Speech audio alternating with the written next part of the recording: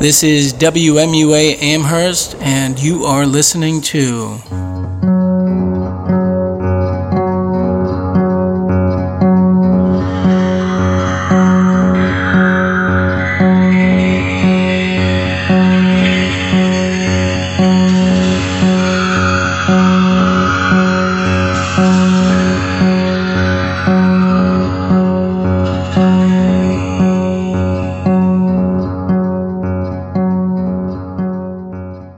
we should do. I say, you know what we should do? How can I possibly know what we should do? What should we do? Get out of it for a while. Get into the countryside. Rejuvenate. Rejuvenate? I'm in a park and I'm practically dead. What good's the countryside? What time is it? It's 8. 4 hours to opening time. God help us. Apart from a raw potato, it's the only solid to have passed my lips in the last 60 hours. I must be ill.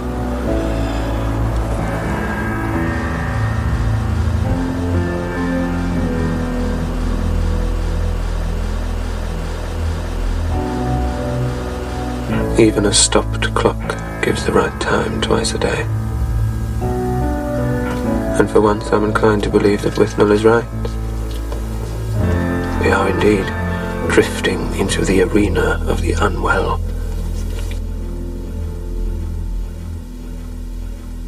Making an enemy of our own future. What we need is harmony. Fresh air, stuff like that.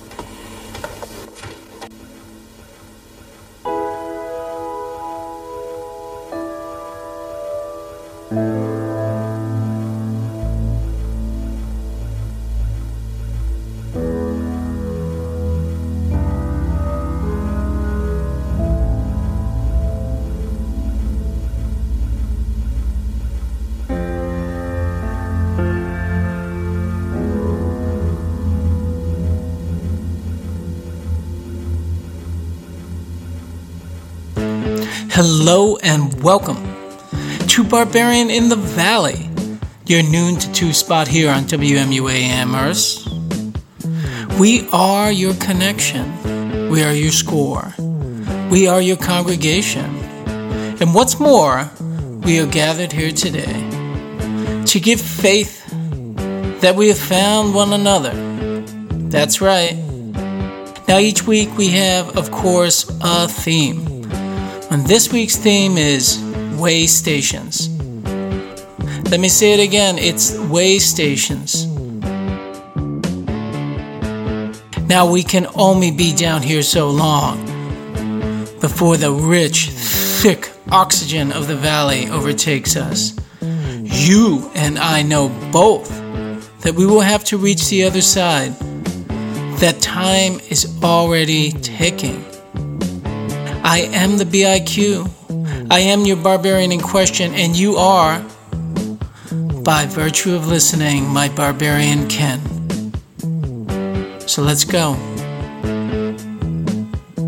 I said let's go. Come on. Come on and follow me. Come on. Let's go. To the show.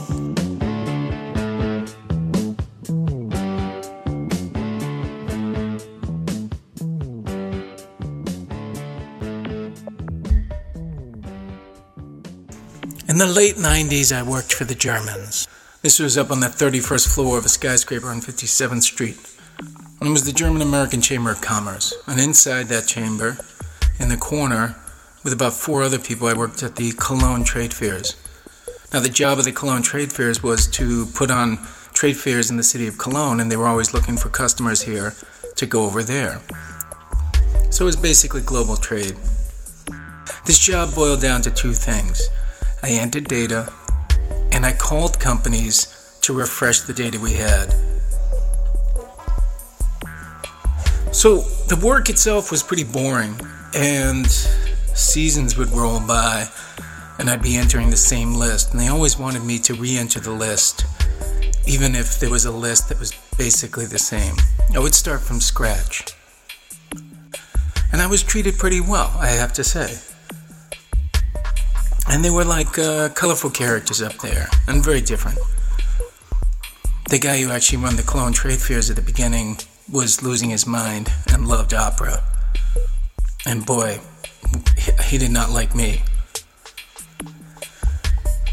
But it was all routine, you know. It was the subway in the morning from Canal Street up to 57th Street, down the block, hit the bakery at the base of the skyscraper and get my scone and get my coffee, hustle into the elevator and get up on the floor and take my spot in the cubicle there near the corner under the bright fluorescent lights.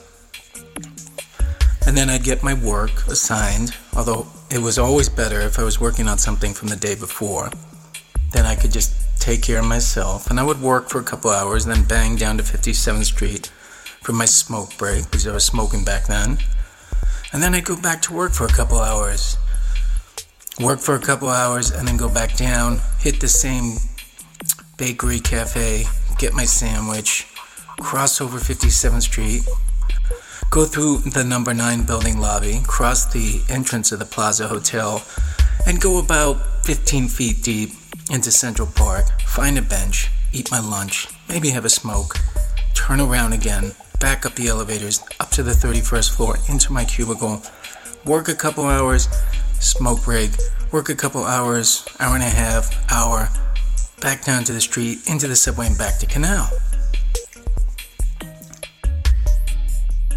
Now, this was real work of a kind. It wasn't like laying bricks, but they kept me busy. The Germans kept me busy, and it almost felt like to me that it would be, for them, insulting to me not to have me working the whole time. Now, I don't know if that's like a German thing or what, but they basically kept me busy all the time. And my computer that I was working on mostly was, even in those days, was pretty ancient. It booted up DOS. It was just green pixels on a screen, essentially. There was no WYSIWYG, as you'd call it, and there was no internet, and I couldn't listen to the radio. I mean, it really was straight up work. Outside of the smoke break and the lunch, I was always busy. And if they saw that I wasn't busy, they got me busy. And I guess in some ways that was a blessing. There were a few breaks in the routine, weather-related incidents. I always loved a thunderstorm rolling in because you could see it coming in from the floor. And sometimes it would get just real dark on a summer afternoon. And you look at all the skyscrapers, all their lights would pop on. Meanwhile, I'm writing. It's a means to an end. This isn't my life. This is only a way station. But after a little while, after some months or years go by, the means start becoming more than the end. And you start changing, and the job starts changing you. I just kind of started getting angry about certain things. I had this friend Deb, and sometimes she'd call me, and I don't know what was going on with her. She would just kind of unload on me, and I wasn't even supposed to get phone calls in this office, and it would get me all riled up and angry. And I started to notice that when I got angry, the time really passed fast. Like, all of a sudden, I'd be boiling angry, and then the day would be over. The next time I would look up, I was ready to go home. And the job had gotten really so boring that was actually a mixed blessing. I had the anger, but the day would pass. And days would pass now, and now with passing of time, I kind of sought out some anger. I had a literary agent back then, and he was not really on top of things as far as I could tell, and he was telling me things that I didn't want to hear, which was basically that all the editors thought my book was terrible or couldn't understand it or were hostile to it, so I'd get angry about him. Maybe I'd even call Deb to get angry. She'd be down there in Soho, and I'd be up there on 57th Street, and we'd be making each other angry, and we would get in this little angry dance, because it made time pass. And it must have been maybe even a couple of months of this, one early spring that I was up there, and I was basically angry every day. Of course, I'd go home exhausted and just worn down. But the day would pass fast. And after a while, that's all I was looking for. I was just looking for a way to get the day to end.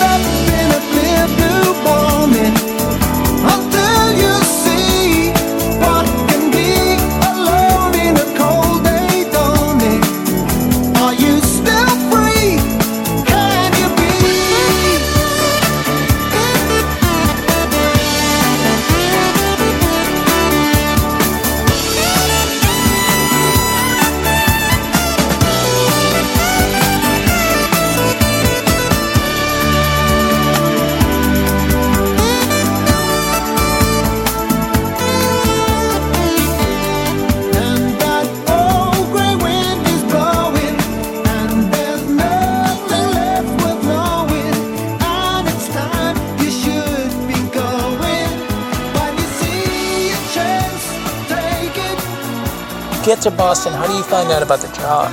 So I found out about it through a guy we actually tried out on drums, because he was doing valet, so he kind of turned us on to it. Although it's interesting, it's a nighttime job. Yeah. Were you worried about that kind of cutting into playing out live? Not too much, because we didn't really have much established. We were still rehearsing. We were having a tough time getting a drummer we liked. So you hear about this job valeting. Do you go to the company this guy's working for? Yeah, we went in, and I don't remember what the interview was like, but they They're, oh, you're a college graduate. Okay, yeah, you're hired. What didn't you like about the job? I didn't like the sort of the nighttime life. Yeah, I mean, I enjoyed partying and stuff, but after a while, I got tired of that routine. Going to bed every night around 1 or 2 or 3, getting up at 10, 11, 12, and then work, a bit of hanging out, and then do it all over again. It really, like, nothing else happened. It was really weird, and I feel like it was because of that. And meanwhile, you're in Boston to start a band. Right. Were you guys getting any traction with that? No, it didn't go anywhere. It was just like, it was kind of frustrating because we couldn't find the right drummer. So that kind of put a damper on things. Yeah. And then we were just working and partying. And at what point were you like, this is not getting... Well, at some point, we kind of rekindled with our drummer who had been playing with us in college, and he was like, if you guys are, I'd love to play whenever, so let me know when you're up this way. And at a certain point, Boston, was like, I'm only here at this point to valet and pay rent. So, did you feel defeated by the whole process, or was it just a little bit more whimsical? I look back and I'm really glad that I'd done it, because, I learned how to get around that city, and I knew the ins and outs. I could parallel park in Boston with 50 cars behind me honking and without sweating it.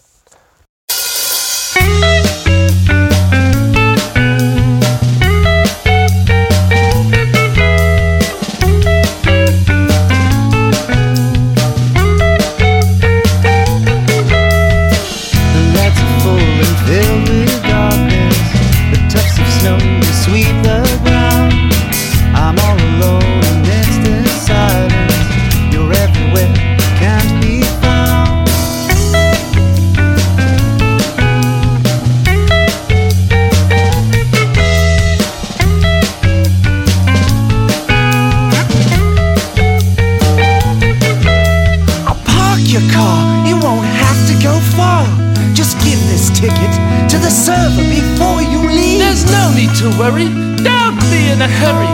Relax, cause your car is in very, very good hands. Park your car, you won't have to go far. Just give this ticket to the server before you leave. There's no need to worry, don't be in a hurry. Relax, cause your car is in very, very good hands. Park your car, you won't have to go far. Just give this ticket to the server before you leave. There's no need to worry, don't be in a hurry. Relax, cause your car is in very, very good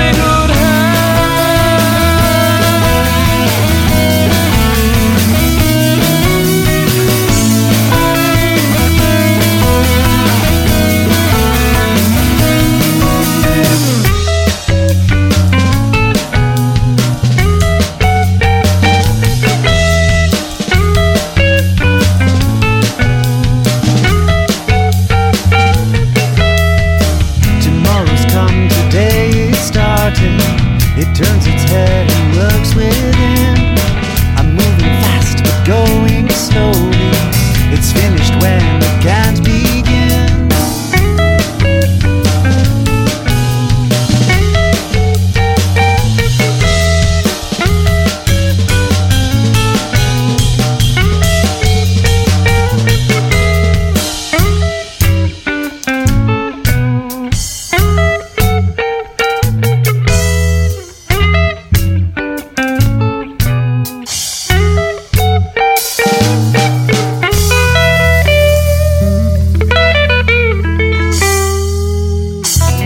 You'd already had some pretty solid, well-paying jobs, and you're a writer. Were you writing all the time then, or? I was, and that was the romantic idea of the job, which was that I would drive, see interesting things, meet interesting people, make a little money, and also have plenty of free time to write. I'd be writing all the time, Norm. This was the idea.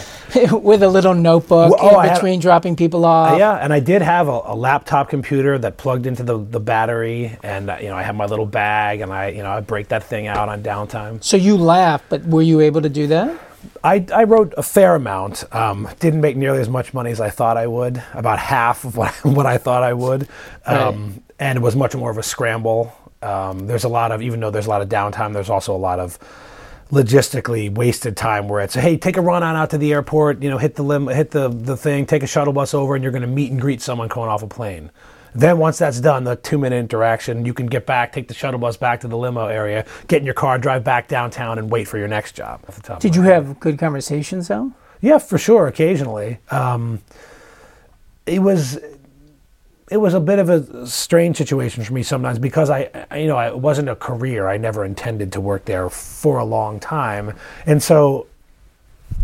This is probably more to do with my own insecurity or whatever, but I would talk about, I'm a writer too, and I'm hoping to go to graduate school, which I did straight, I left that job and went to graduate school, but, so that would come up a lot, and we would talk about that, and people would sometimes be surprised, and I would occasionally drive students at Harvard or the like, and so I would have good conversations there occasionally about what they're studying, and there was a woman who was an actress, and she was, preparing to leave for New York and kind of go for her big break. So there were some really interesting people you would meet. Yeah. Did you ever feel conflicted about the job, or were you just kind of like, this is it, this is what I'm doing right now? Not so much about the job. I was disappointed with how much money I made. I thought I was going to make more money and have more time to write, and there was a little bit less of each. And I was also, while I was driving, that's when I was applying to graduate school, and I went to Boston University then, but I also got rejected from Brown and Emerson and a couple others, and so I was starting to think like maybe I'm just going to be a limo driver. Right. So in that sense, I did feel a little bit conflicted about it. So it was a stressful time in that sense. In that sense, yeah. You didn't want to stay there. I didn't want to stay there, but I also didn't know what else to do. I didn't know what I wanted to do next, other than probably go to graduate school.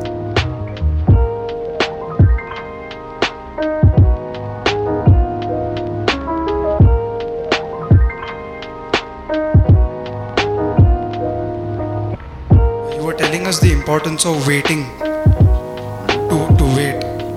So what I wanted to ask is why this waiting? Why does one have to wait like this? Why can't it be without waiting for a long time? Thank you. I did not talk about waiting for a long time. I was talking about waiting as a quality, not as time. I was only talking about waiting as a certain quality within you. Not about how long have you waited. You're fidgety and you wait for 1,000 years, it's no good. You're fidgety and you're waiting for 10,000 years, what does it mean? It means nothing. It just means you're wasting your time. Waiting is a quality, that you simply wait. You can only wait upon somebody or something when you do not think much of yourself. If you're absolute nothing, you can wait on anything. If you think too much of yourself, you cannot wait upon anything or anybody. You will see, the more educated people become, the more affluent people become, they cannot wait. Have you seen this? People who don't think much of themselves. You ask a villager comes here, you tell him just wait, he'll simply sit there whole day. But you ask an educated man to wait,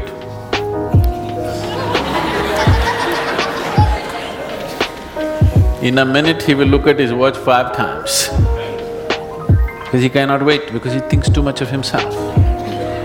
One who does not think much of himself can simply wait.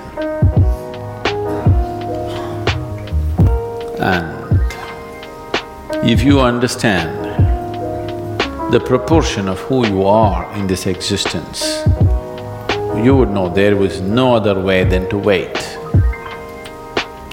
Right now, when I say the proportion, you are a speck compared to the cosmos, isn't it? you better wait. If you don't know how to wait, you will know nothing. Because your proportion in relation to the existence is too small, there's nothing you can do. Is there something you can do? If you hop around, what do you get? You get nothing. You can earn hypertension, but nothing else you'll get. So I am not asking you to wait. There is simply nothing else to do. It's not my idea that you should wait. If you could go and get it, I would say go get it. You can't go and get it, so you better wait. If you are very rich and capable, you will go to the store and get what you want. If you're poor, what do? You go and wait in front of the ration shop. They'll say they'll open at 10 o'clock. They always open only at 12:30. But you wait with the bag in your hand. Because if you don't wait, there are 100 people standing behind you, you will end up in the last. You will have to wait the whole day. So you will wait. Why? Because you're incapable of doing something else. Right now, look at your position in the existence. Are you capable of anything else than to wait? Are you, I'm asking? With reference to the existence, are you capable of doing anything else except waiting? That's all you can do. At least do it joyfully. Just to wait. So waiting is not about time, waiting is a certain quality. It's a certain way of being, and that is only possible when you understand your proportion in the existence. If you have funny ideas in your head, you cannot wait. You have exaggerated sense of who you are, you cannot wait. If you think you're a king, you cannot wait. When you see the reality of who you are in this existence, only then you can wait. Waiting comes because you have perceived the reality the way it is. You're unable to wait because your mind is full of fancifulness. Perception will naturally lead to waiting.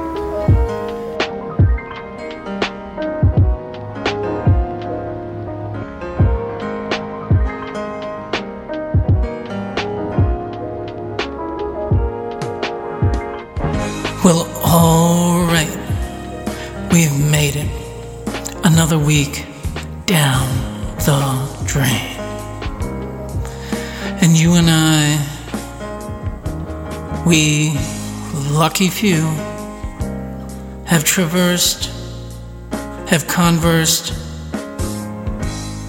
have run astray. But we are through now, you and I. And yet together still, climbing up the other side. The peak is in sight. The air is getting thinner. And our consciousness is getting clearer as we get sleepier. But I want to thank you for joining us, and I want to remind you we have a whole other hour coming up, and that in fact, the next hour will be with Jeremy Whalen, discussing power dynamics. I'm your BIQ. I'm your barbarian in question. You are my barbarian Ken. Stay tuned.